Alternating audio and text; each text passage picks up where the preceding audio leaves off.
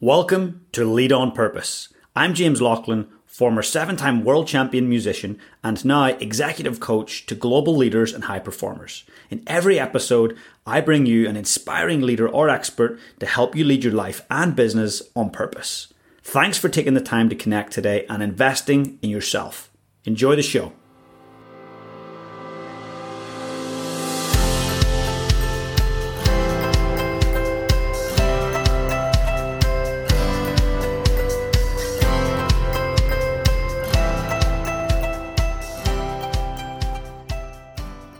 Our thoughts impact our emotions alter our biology, and our biology increases our performance. Those are the words of Dr. Haley Perlis. She's got a PhD in sports psychology, and she works with Olympians and Fortune 100 CEOs. Today, we're going to dive in and talk about mental toughness. Enjoy the show.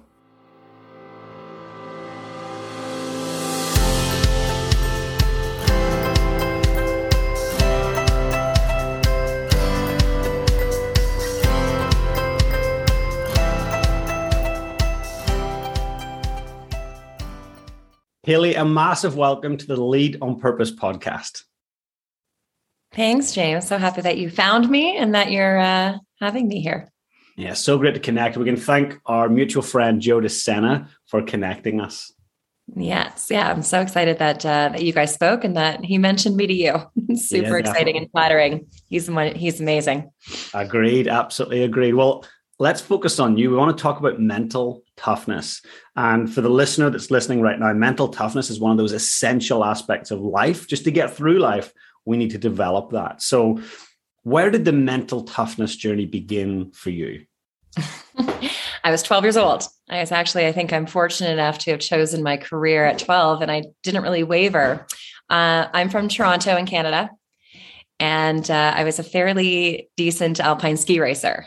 So I did a bunch of sports, but then when it really came down to it, I think my best sport was downhill ski racing, more specifically the technical component of slalom. And when I was 12, I was asked to go and compete in the World Championships for my age group. So I went off to Whistler. It was in Canada at that time. It was called the Whistler Cup. And it was a slalom event, and I'm bib number 9, and bib number 8 was in the starting gate, which gives me about 45 seconds until it's my turn to go and compete. And so my coach comes up to me and does what we all know coaches typically do. They give you some tips and tricks, and they try to psych you up to do your best. Well, my coach decided to psych me up in a different way. He straddled my skis, looked me straight in the face, pulled out a $100 Canadian bill, placed it in front of my nose, and with the most serious look he could, he said that he had bet on me to win this, junior world championship.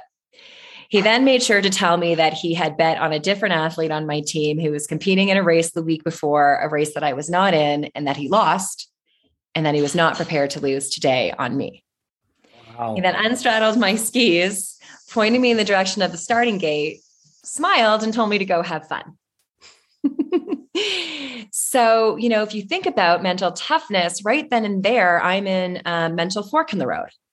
On one hand, I could think, how could he bet on me and then tell me? What if he's wrong? What if I make a mistake? All these what ifs and fears and anxieties creeping in.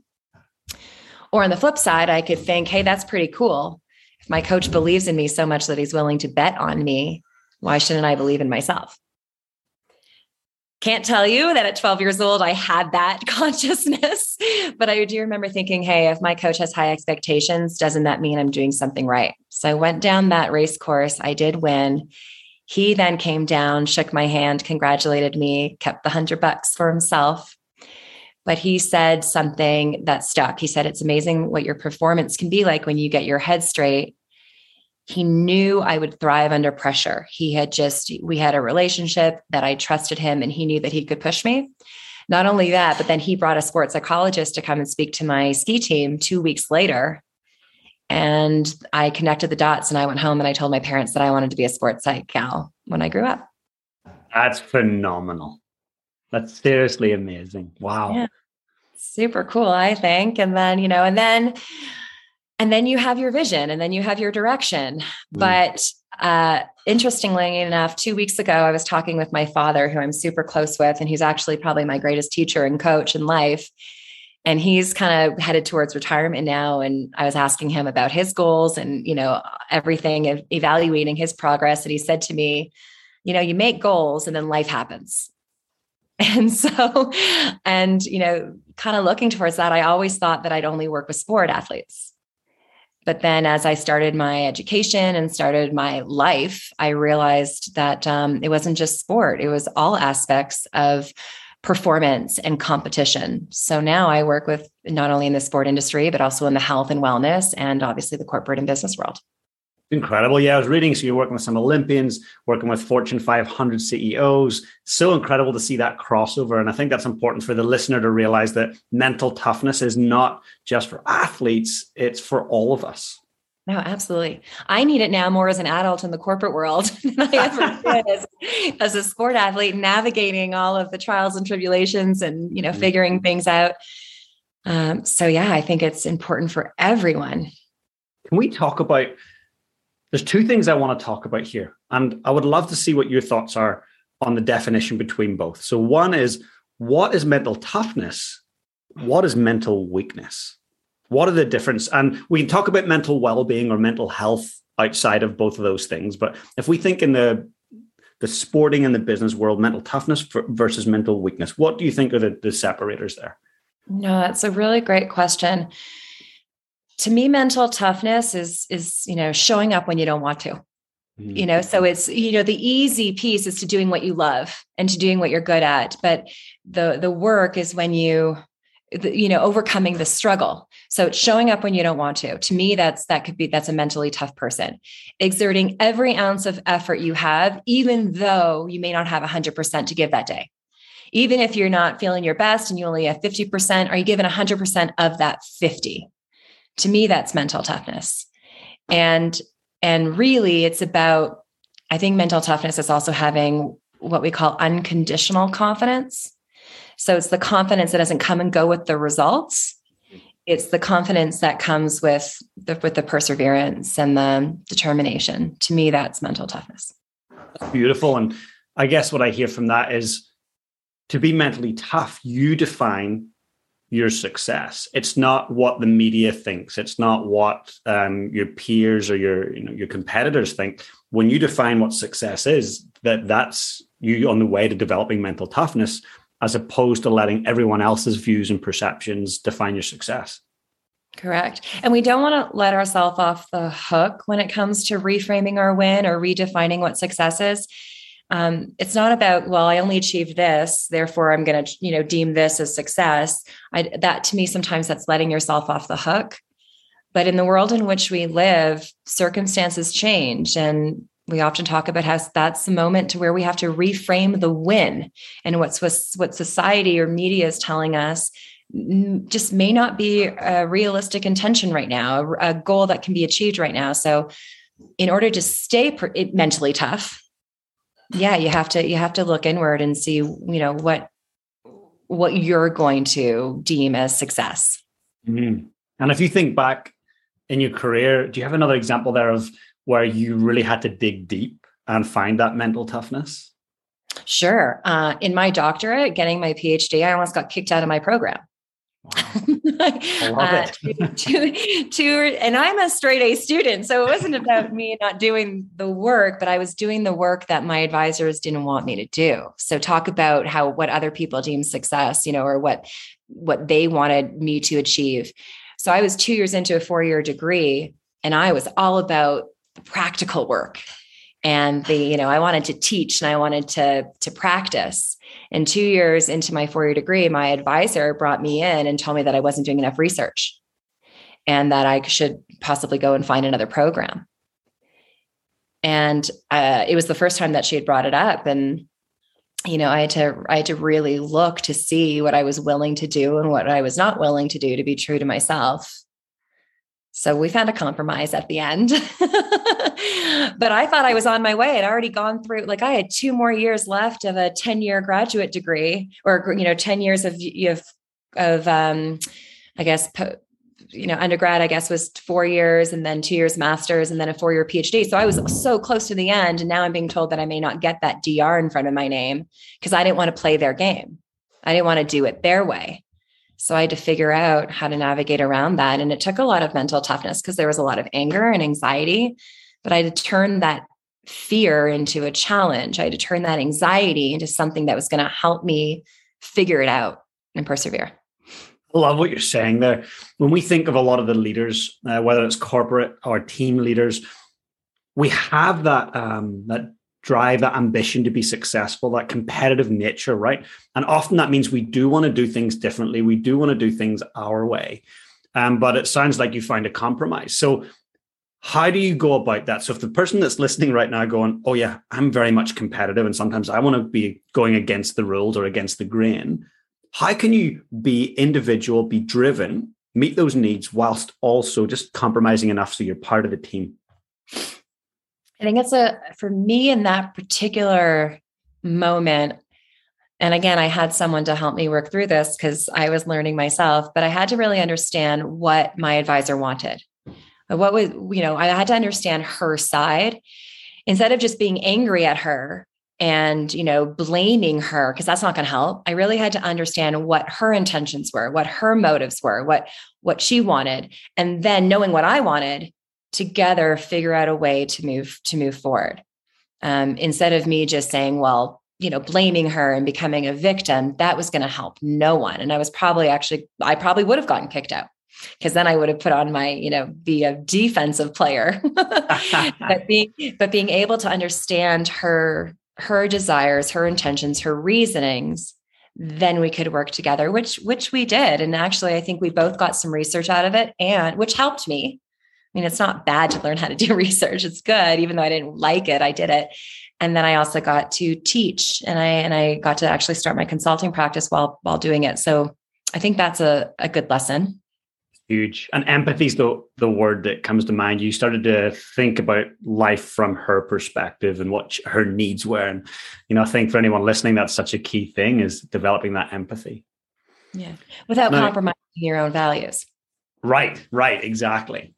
And mental toughness. So is this something that someone can read the book 10-Minute Toughness and just read and hypothesize and think about and develop it? Or is this a thing to develop mental toughness? You've got to be in the world and you've got to be facing adversity. I think both. How do we develop skills? If I think about how we develop skills, I think about three ways. One is to watch and observe others. So expose ourselves to people that are doing it. And then and learn and watch them and role model, or I guess they're really role playing for us and modeling. But there's something that's called vicarious experience from that. So if we watch others do it, then we think, well, if they can do it, so can I. So it's exposing ourselves to people to develop mental toughness skills. Or sure, we can educate ourselves. We can read. We can learn tools, right? Educate, get yourselves in training, listen to podcasts like this where we're learning. Or you could jump right into the deep end and jump right in, climb up that steep hill, race down that trail. You jump right in, and you will definitely learn along the way through that experience. So sometimes I like all three. I like, making sure that I'm exposing myself to people who I admire and learning from them, definitely educating myself with the specific trainings and techniques, and then also just jumping right in and seeing what happens. I love it. The trifecta there. It's brilliant.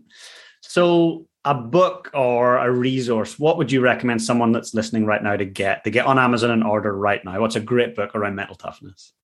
So if I think about why people come to me, one of the main reasons, there's a lot of anxiety from competition right now. So competitive anxiety. I think there's a lot of intimidation with social media. So for those people who are listening, those people who have children on social media, there's a lot of jealousy, envy, but really, intimidation. And in sports, a lot of people will say that they train really well, but they can't compete because in competition, they have anxiety. And it's usually about focus on what other people are going to do to beat them.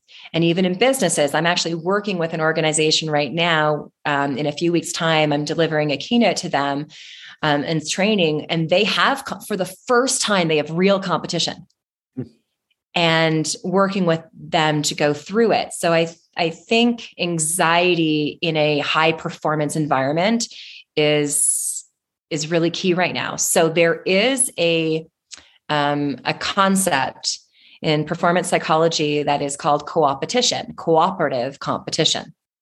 And there's a great book out there called True Competition. And it doesn't just focus on competition and focuses on all, performance psychology aspects. But I've been recommending this book quite often because I think it embraces motivational climate. It embraces, this concept of unconditional confidence and anxiety control. And even though, again, my background is sport. So even though it brings you, it delivers these concepts through sport, I think parents, I think children, people in the corporate world, people in the athletic world, anyone, even though it comes from sports, it can be applied to every life domain because it is the world in which we live right now. 100%. Well, I'll be getting the book and I'll make sure and put it in the show notes for anybody that wants to order it. That's fantastic. Yeah. So that's my favorite book right now. I think it allows us to embrace, you probably have heard this term before, embrace the suck. Yeah, it allows us to, embrace the anxiety that we're experiencing and use our best self to go and conquer whatever stress we're experiencing. It's fantastic. And just before we look at mental weakness on the anxiety side of things, do you have a go-to? Do you have a breath technique or some kind of mindfulness that you practice when you're experiencing anxiety? Yes. And so just to go to sports right now, I have picked up mountain biking in the last year. Cool.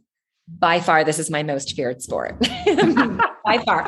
And you think because I'm a skier, I can go downhill fast, no problem. No, I am scared out of my mind.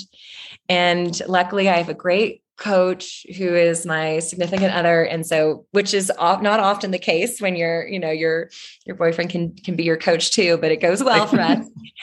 But every time we're about to approach something really fearful or technical or tactical, it's just taking a moment, and literally it's a brief moment because this rock or twig or branch or downhill is right in front of me, right? You just take a moment literally to take a deep breath, but I'm specifically focused on my stomach. So when I inhale, it's a belly breath, feel your belly button expand. And then I lighten up something muscular. So it's for me, because I'm holding onto handlebars, I lighten up my grip. Right. And then from there, so I take a deep breath, I lighten up my body somehow, and then I actually zone into something very specific, technical or tactical. And for me, it's typically get my butt back because it's usually going downhill. So if we were to put that into a reset, it would be, again, take a deep breath, but from my diaphragm, from my belly, where you really actually experience your belly button expand, like you feel that belly button push out and then contract. And then somewhere in your body, there's going to be some muscle tension that is in response to your anxiety. So if you already know where that is, release it and then zone into something very technical or very tactical or something you do best. And you bring that to whatever meeting you have, or you bring that to whatever, stressor that you're about to experience. Really powerful. And I love that you talk about the diaphragmatic breathing and the difference between like high chest or lung breathing versus diaphragmatic breathing. So for the people listening, that's so important that we breathe like that, right? Oh yeah, absolutely. Well, if your breathing's in your shoulders, and you can see shoulders increase, coming up and down, your chest expanding, breath is really shallow. Mm-hmm. When you bring it down into your diaphragm and when you focus on that, it actually does three things for you. Physiologically, it's going to calm you down. So depending on how long you do it, lower your heart rate, release some muscle tension, change your skin conductance. Mentally, because you're really focusing on your diaphragm and your belly, you're practicing a mindfulness technique called centering. Your thoughts are literally on your center.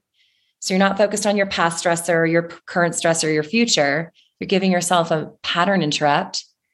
And then emotionally, you're going to experience some calm and peace, which gives you a whole lot of room to then follow that up with something very technical or tactical on how you can move forward through that stressor.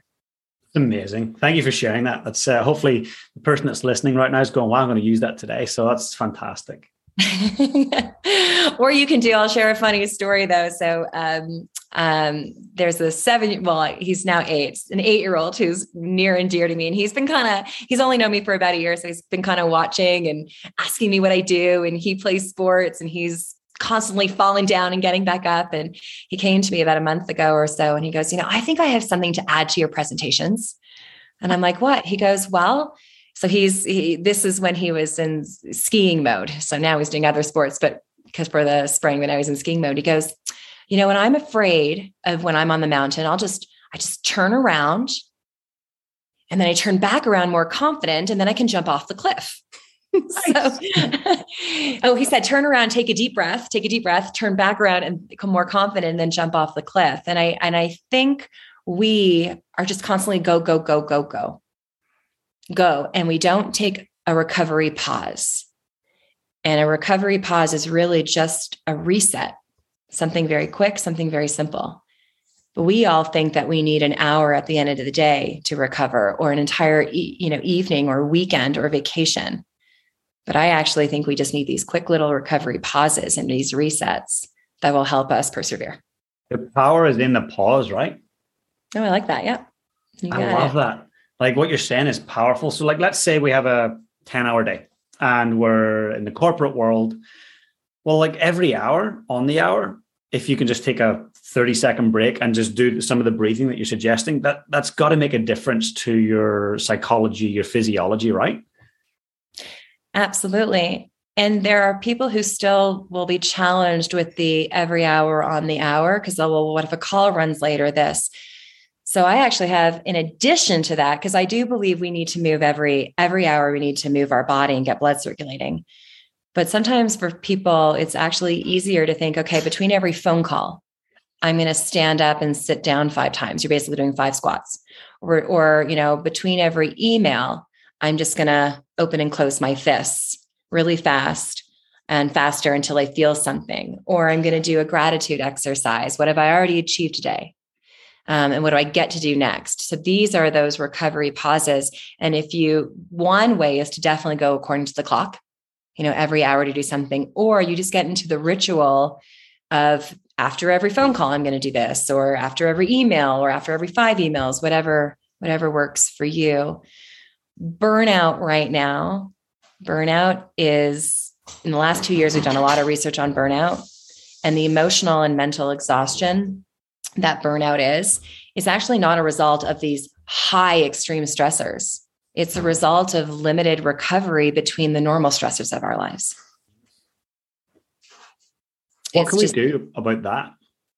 Well, here's the good news. There's only one way to treat or prevent burnout: recovery. There is no other solution, which is a great thing because unlike nutrition, right, where there are so many different competing philosophies and programs, when it comes to burnout, it's recovery. And we can recover in 2 ways. One is stillness, deep breathing, meditation, the brilliance of boredom, just staring out the window for a moment. Or it's active recovery, just taking yourself out of one task and putting yourself into another, as long as that other creates some peace. But when you ask, what can we do, James? That's a really great question, because what we need to do is actually change our mindset about recovery. It's no longer a reward. People think that recovery is something that I will do once I get all these other things done, right? It's going to be a reward to crossing off my list. Or it's something I get to do when I have the time. Well, if we can go back to sports for just a moment, professional athletes do not recover when they have the time, nor is it a reward. It is a mandatory component of their performance program.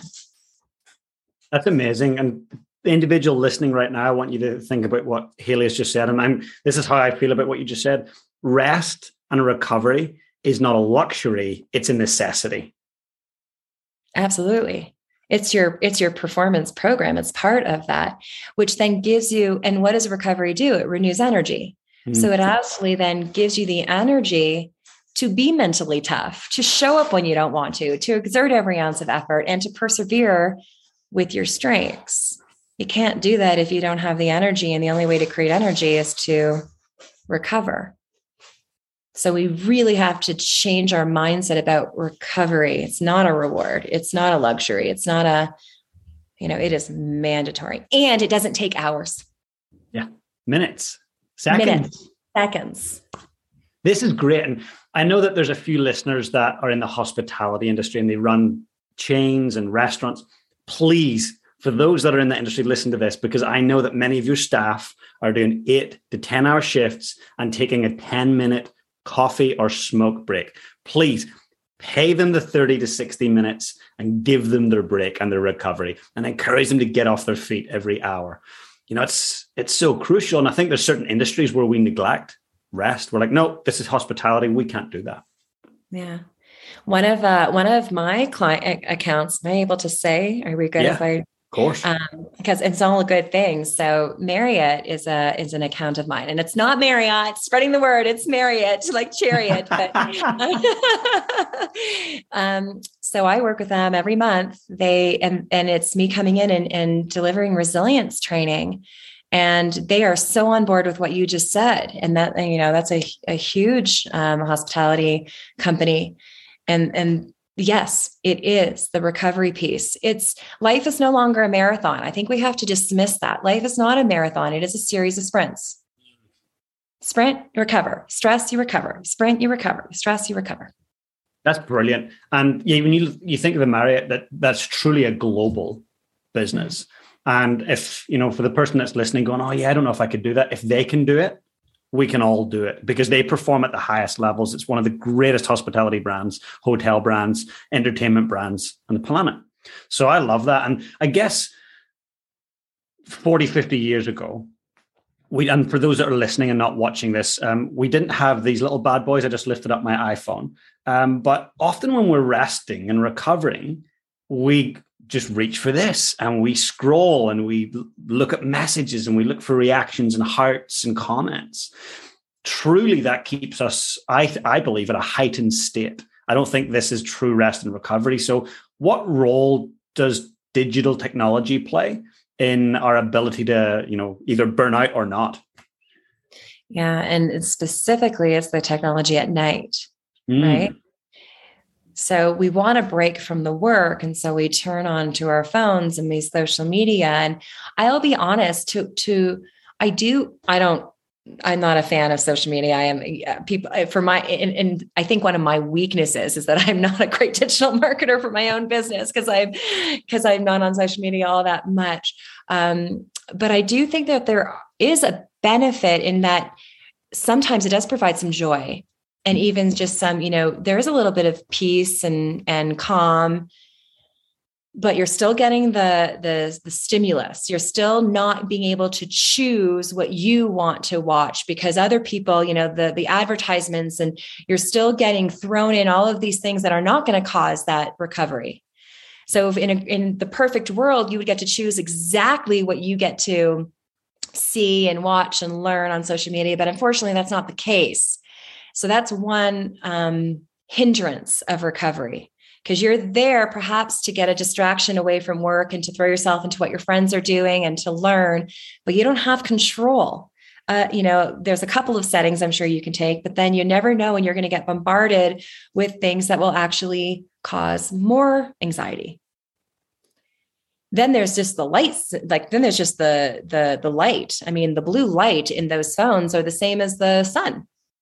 So if you're trying to physiologically recover, it's really hard to do when you're getting the stimulus that the sun gives us. You have the blue light blocking glasses. Would you recommend those? Absolutely. But I don't want to recommend those because I just want you to get off your phones. Even better. But if you cannot, absolutely. There's certain apps that get rid of the blue light or those glasses for sure. Best case scenario, find another activity to do. So it's not just focusing on putting the phone down. It's actually, that's not the focus. The focus is in what are you going to do instead? Have a replacement behavior. Yeah, get a deck of cards and let's get old school again. Have some fun. There you go. Learn some magic tricks. Learn some card tricks. I love it. Now I'm going to swing back around. We talked about mental toughness. Let's talk about what mental weakness is, the polar opposite of that. And for those people listening, if you get triggered thinking about mentally weak, I want you to be open-minded to what that means and that it is that there has to be an opposite to mental toughness, and there's mental weakness. And I know that all of us can experience mental weakness at times. So for you, what does mental weakness mean, Hayley? I want to congratulate you because no one's ever asked this question of me. I've never actually had to think about, because everyone's always about mental toughness. So I'm glad that we've had a little bit of time for me to think about it. And I do love that you've asked that. I think mental weakness is when we let ourselves off the hook. So I did bring that up a little bit earlier. I think there's a very big difference between giving ourselves some grace and letting ourselves off the hook. And I think letting ourselves off the hook when we know we could do something and we give up too soon, we know we could persevere and we just justify all the reasons why it's okay not to. I think that's mental weakness. As compared to, okay, the world is what it is, or I'm just recovering from an injury, or, my business had a recall, so we cannot go and actually sell anything right now. We have to reframe the win. To me, that's still mental toughness. That's giving ourselves some grace for what is, but letting yourself off the hook and trying to justify all the reasons why it's okay to sleep in again and not exercise, why it's okay to stay on your phone for another night. Well, this week is ruined, so I'll just do whatever I want and I'll start again on Monday. They're making me do this. I have no control. To me, that's mental weakness.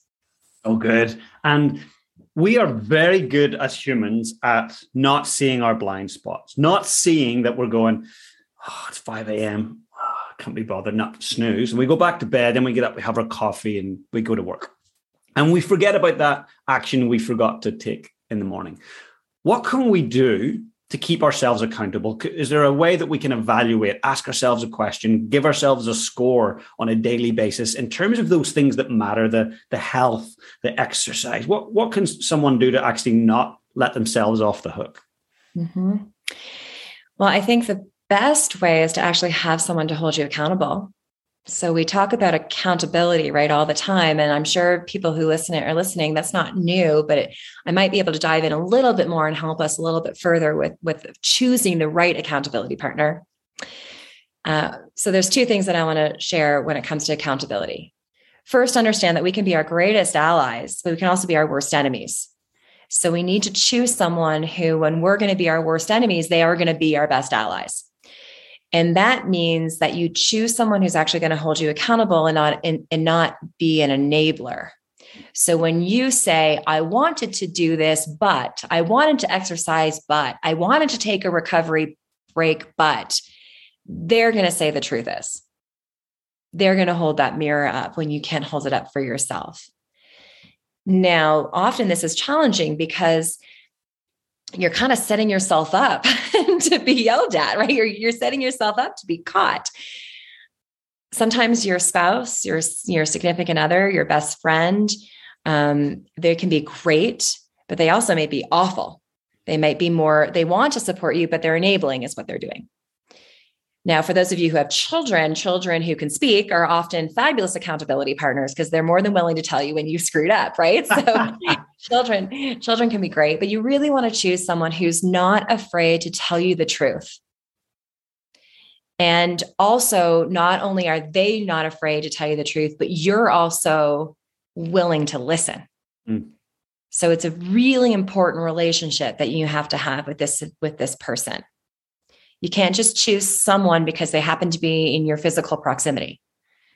You have to choose someone who's really going to hold you accountable. The other piece is there are different types of accountability partners. Depending on who you are as a person and depending on the challenge that you're trying to achieve, the intention that you're trying to accomplish, you might choose someone who's a fan, a cheerleader. You might want that for yourself. I know that for me, if I want a cheerleader, I just call my mom, right? Like my mom is my ultimate cheerleader. So good. If I want a coach, she's not necessarily the person I'm going to call. If I need a strategist, I'm going to ask somebody else. For me, it would be my father or my boyfriend. Those would be the two people that I would strategize with, and I really want to listen to their technical and tactical input. Perhaps you need someone who's kind of going to do it with you. So someone who's going to stand on the field with you. So again, there's different types. This is not just an easy choosing someone. It's really being strategic and then it gives you a best shot to go about it. Brilliant. And when you've got this accountability partner and you've set a goal and you keep coming up with the buts and and your accountability partner is doing a great job going, hey, come on, you said you were going to do this. Well, why are you not doing this? But this just keeps happening and happening and happening. So you're totally incongruent with it. And the partner's calling you out, but you're not, nothing's changing. At that point, what must you do? What could you do? Yeah. At that point, in my opinion, you have to change your focus. So let's just say, I want to exercise after work today, but I'm too tired. Mm-hmm. Okay. I'm sure classic line, right? Right. I want to exercise after work today, but I'm too tired. And no matter how much your accountability tells you, come on, it's, exercise is good for your health and exercise is going to let you do this. And we have a trip coming up, all this stuff, it's not working. I'm no longer going to be focused on the exercise after work. I'm going to be focusing on what the but is. And the but is I'm too tired. So now I'm going to set a goal around, reframing the too tired after work. So for example, if after work is 5 p.m., I'm going to advise the people that I'm consulting to have this big calendar reminder pop up at 4:45, not 5 p.m., but 4:45 saying you are mentally and emotionally exhausted. You are quite physically well rested from sitting down all day. So I'm really even not focusing on exercise. I'm now focusing on specifically conquering that but with the reality. Because most people, when I ask, what have you been doing all day? Sitting. So you're quite physically well rested. So now we're getting into the cognitive reframing, and I'm going to focus on that aspect. And then it's like, do something for 5 minutes. What are you going to do for 5 minutes to move your body? Just 5 minutes. And then in my experience, when you start focusing on that but, forget about the exercise for a second. But when you start cognitively reframing that but, and then just doing something relatively easy, 5 minutes, what are you going to do? Are you going to, go for a walk outside? Are you going to do yoga? Or are you just going to, do progressive muscular relaxation? Just 5 minutes. What you're doing is changing the way you think, right? Mm-hmm. You're changing the story. And then eventually, in my experience, exercise does happen. That's brilliant. And you're being that hyper specificity, you're using that for your subconscious mind going, hey, at 4:45, this is going to happen. You're being really specific. I'm well rested physically. And then you're saying, hey, I'm going to do it for 5 minutes. And so there's a specificity there. So I think to take action when you know exactly what's going to happen, I guess the chances increase greatly, right?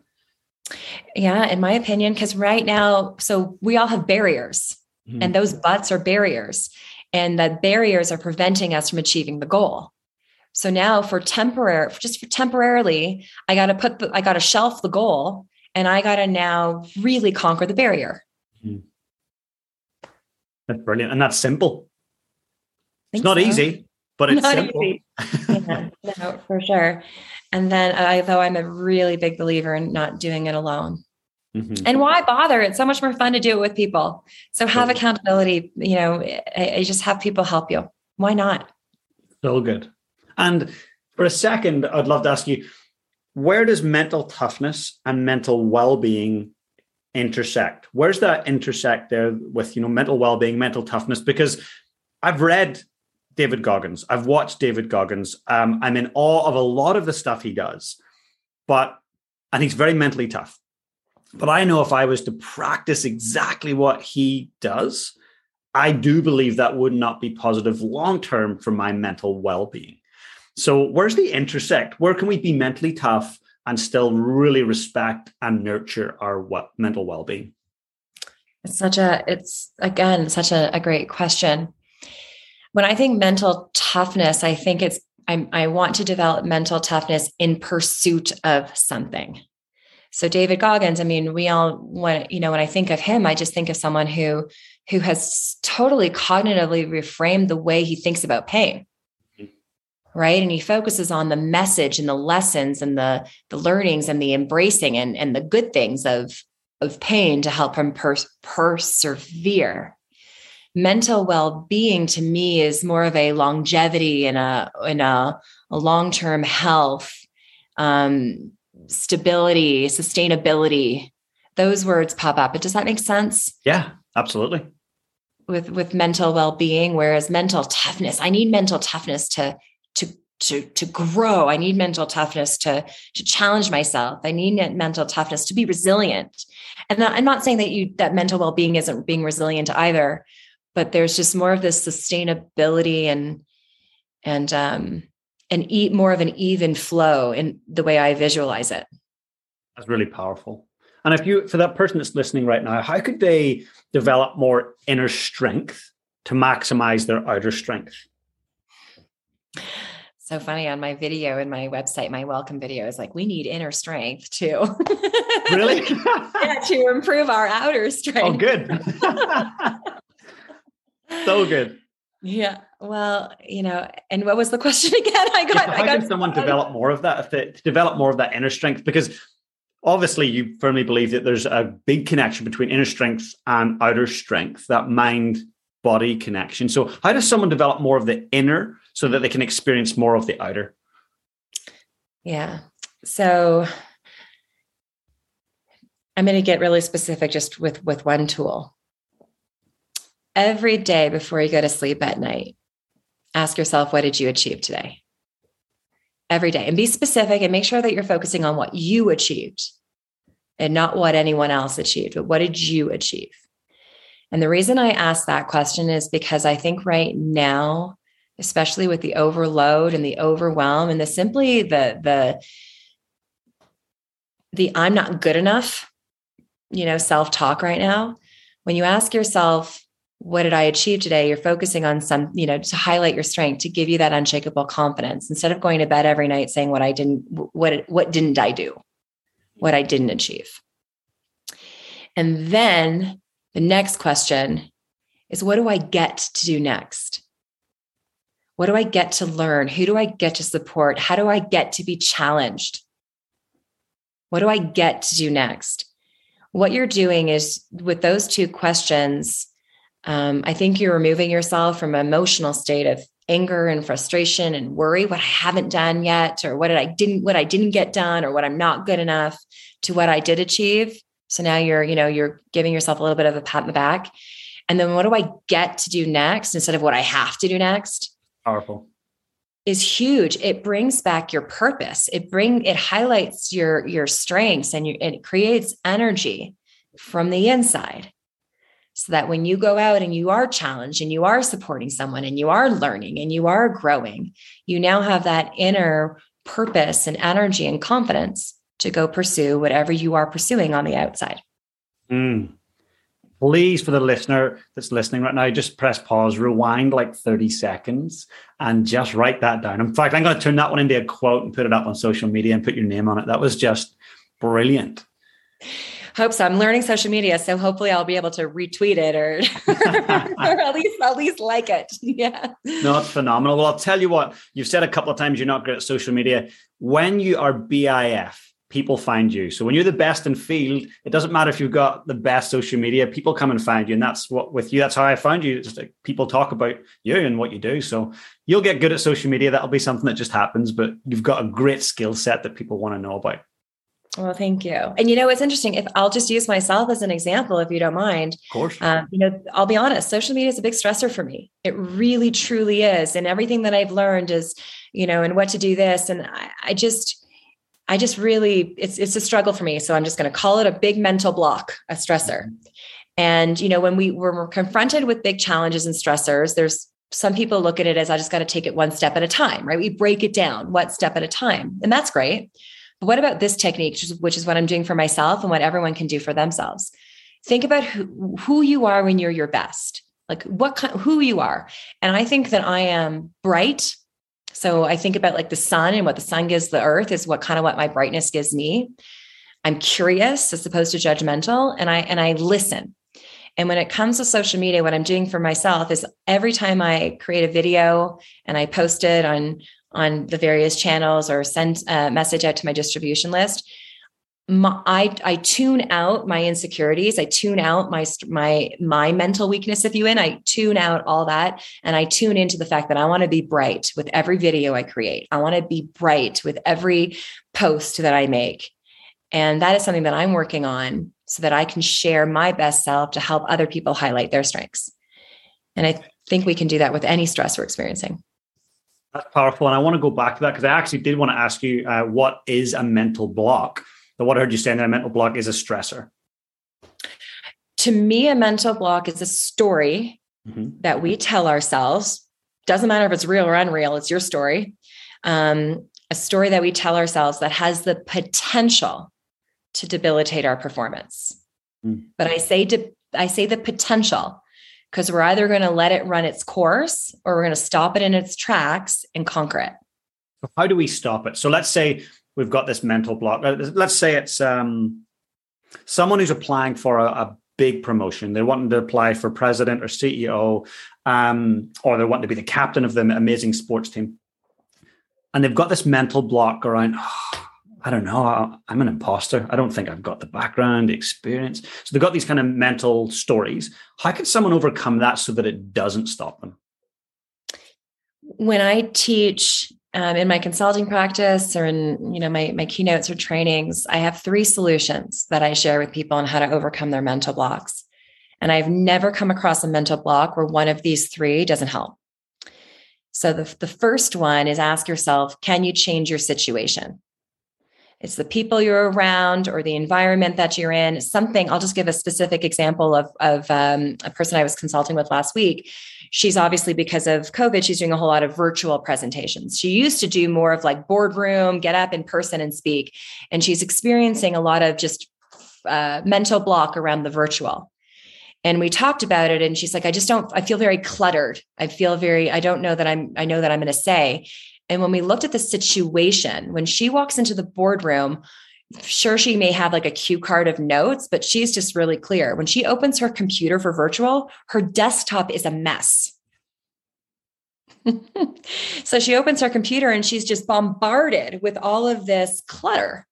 So changing her situation was really just getting rid of the clutter, cleaning up her desktop so she has a clean, environment that she walks into when she gives a virtual presentation. So that's an example of changing your situation.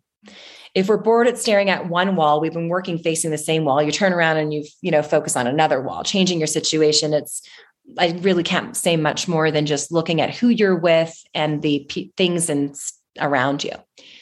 But if you can't change your situation to help with your mental block, then it's a little bit of that cognitive reframing and changing the way you look at that situation. So for example, if someone puts pressure on you, right? You're going out and someone, like my coach, bet on me to win. I was either going to think, oh no, how could he? Or, oh yeah, it must mean that he really believes in me and I'm doing something right. So, for everyone out there who's the captain or going, looking for a promotion, becoming an executive, if people are expecting certain things of you, isn't that a good sign? Doesn't that mean that you're doing something right? So we reframe it. And if you can't do that, then you must accept what you are afraid of.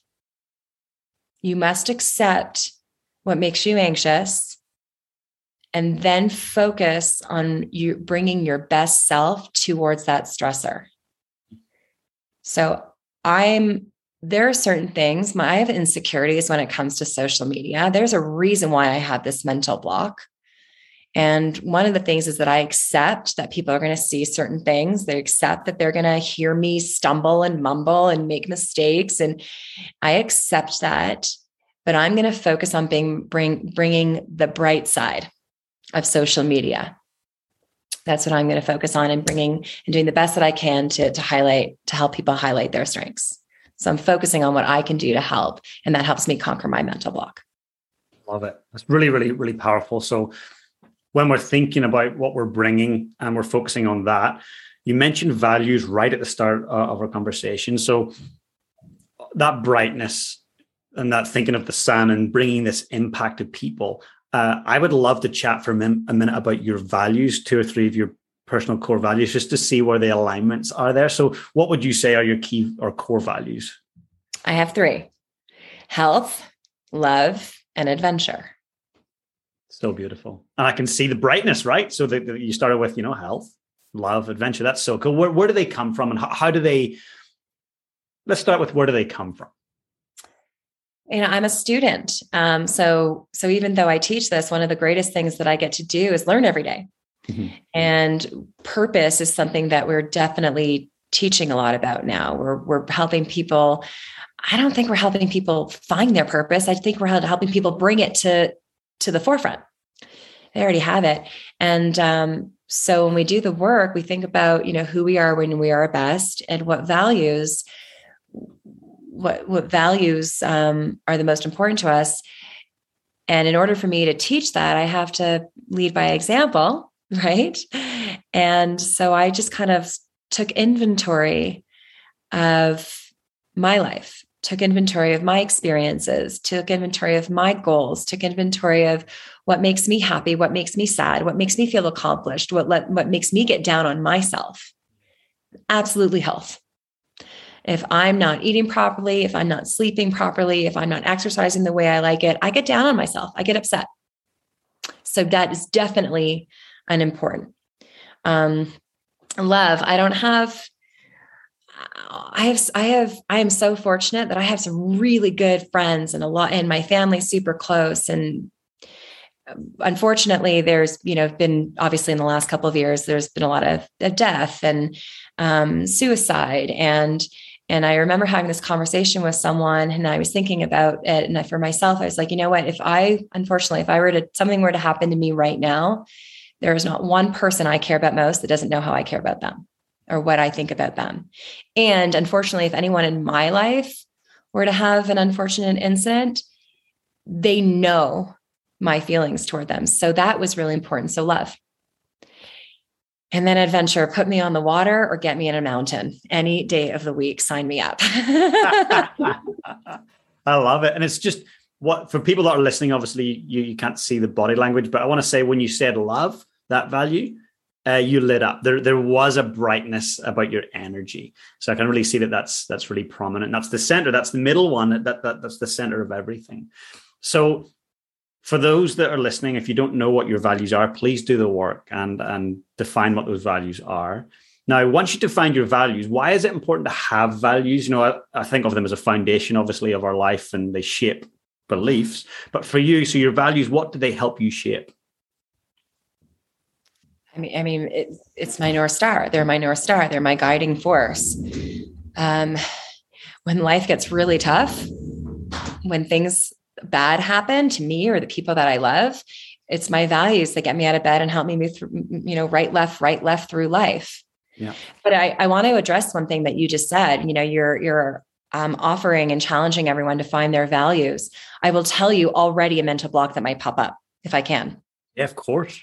There are so many values, hundreds of values, right? Integrity, friendship, compassion, gratitude, empathy, adventure. There's health. There's so much. And I can't think of one value that I don't value. Right? I can't think of one value that I would not want to have. But if we're trying to have everything, we will have nothing, because it's just too much overload and overwhelm. But when we direct ourselves to have a few, and I like the number 3, if we focus on just having 3, so for me, health, love, and adventure, if I focus on bringing those into my life, I'm probably going to be kind as well. I'm probably going to be empathetic as well. I'm probably going to be genuine, and, so other things will naturally pop up. But having 3 gives me direction. And when you have a direction, you pay attention to that, and then you take action. And there's this is a great book. If we could just, again, it's not new, it's an old book, The Psychology of Persuasion by Robert Cialdini, or Yes. I actually like the Yes.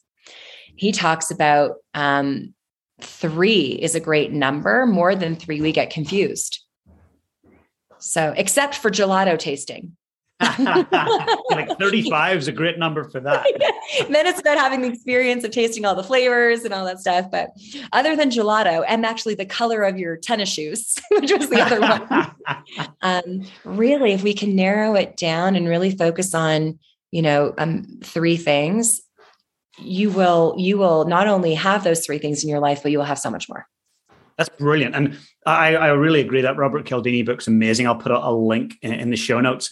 And it makes me think of this. I chatted with David Allen a few weeks ago, and he said, James, your brain or your head is for thinking, not for holding. He's like, after four things, he's like 3 or 4 things, you're not using your brain well. He's like, it's not for holding things, just use it for thinking. And when you said 3, it made me think of this. I wanted to bring this up because I think it's really incredible. These are not my words. These are Dr. Haley's words. They're amazing. Our thoughts impact our emotions. Our emotions alter our biology.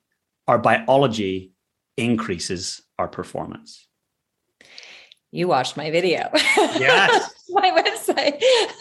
It's phenomenal. It's so good. So folks, I want you to listen to that. And I'd love for a second, if we can, just unpack that. So I'll repeat it again for those that are listening. So our thoughts impact our emotions. Our emotions alter our biology, and our biology increases our performance. Every thought that we have creates, an emotion, whether that emotion is going to be one of like fight or flight, survival, anger, frustration, worry, fear. Every thought will create that, or it will create one of optimum. So like Mihai Csikszentmihalyi's flow state, an emotion of challenge and excitement and passion, or a thought will create peace and harmony and serenity, or it will create sadness or, despair. So every thought definitely has a consequential emotion. Now, I think it goes back and forth then, right? Because then your emotions subsequently, alter your thoughts. But I'm a strong believer that everything we think will then impact our emotions. And your emotions, depending on what you're feeling, is either going to release serotonin and dopamine and epinephrine, or, certain muscle tension, skin temperature, and heart rate. And then those bodily responses, your physiological and your biology, then alters your behavior, which is essentially your performance. And then it goes round and round and round again. So if we can optimize what I call the optimum energy flow, get your thoughts right to create, create the good emotions, and then have your body respond, and then go and perform your best. So your mind starts, it's so funny. Like in my profession, I'm a big believer in thinking less, but more strategically. So when you set up your mind and you go through, then you can just kind of shut up your mind and let your body know what it does, let your body do what it knows to do without you getting in its way. Yeah, of course. And those thoughts, like you mentioned, the questions that you would ask yourself in the evening, they really stimulate positive thought around what do I get to do? What have I achieved? What have I accomplished? So how else can someone, because obviously we have some subconscious thoughts that just come in and they might be negative, so we can let those go. But how can we more proactively just start to think in a more empowering way? So I think, remember at the beginning when I just said, my 3 best words about myself: bright, curious, and listen.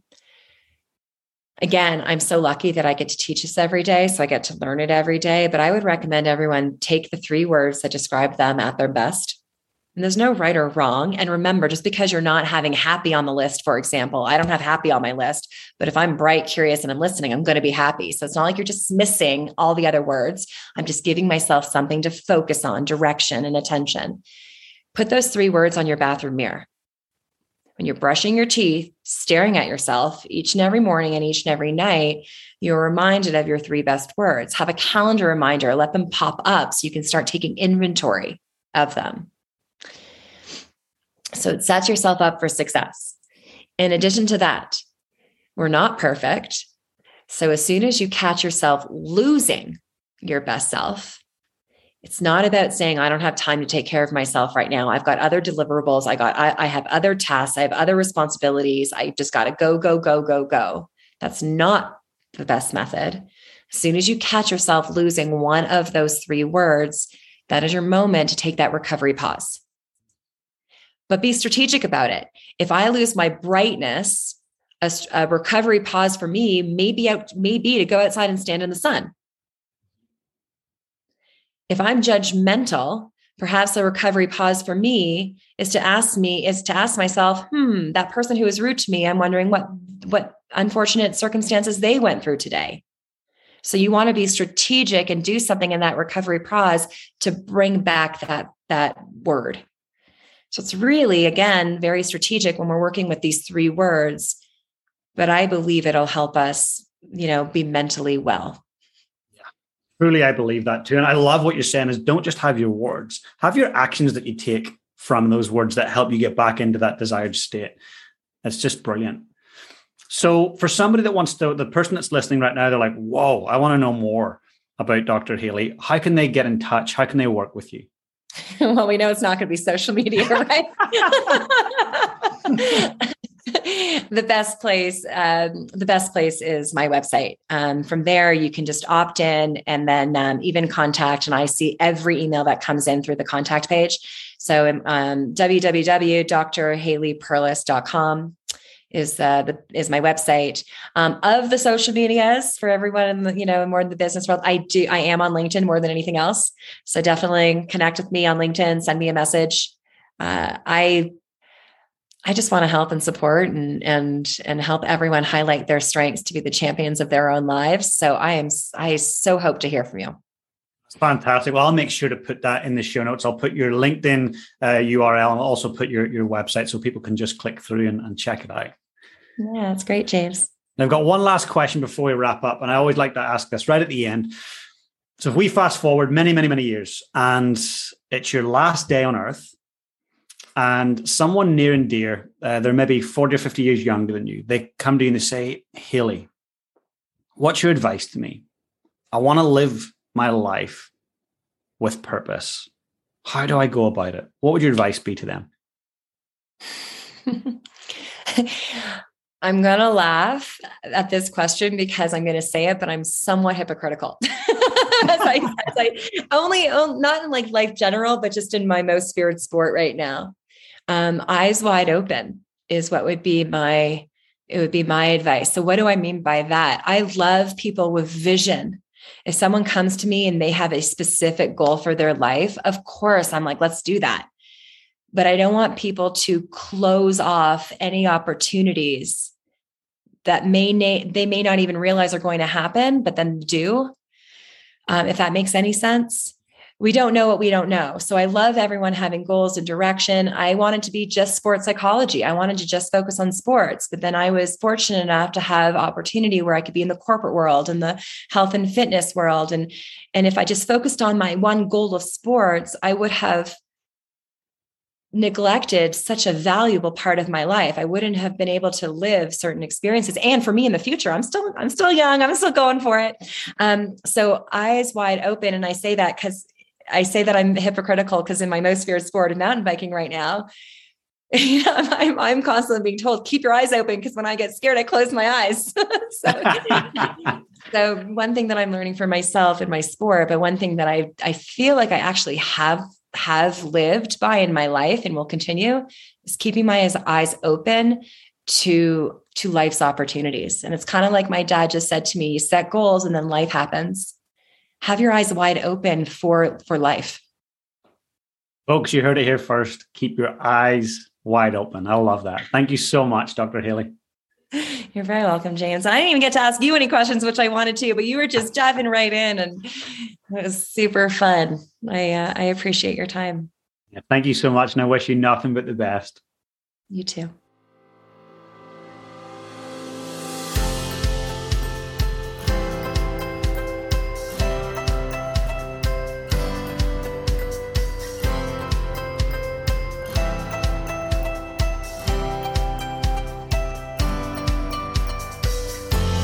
Thanks for tuning in today and investing in your own personal leadership.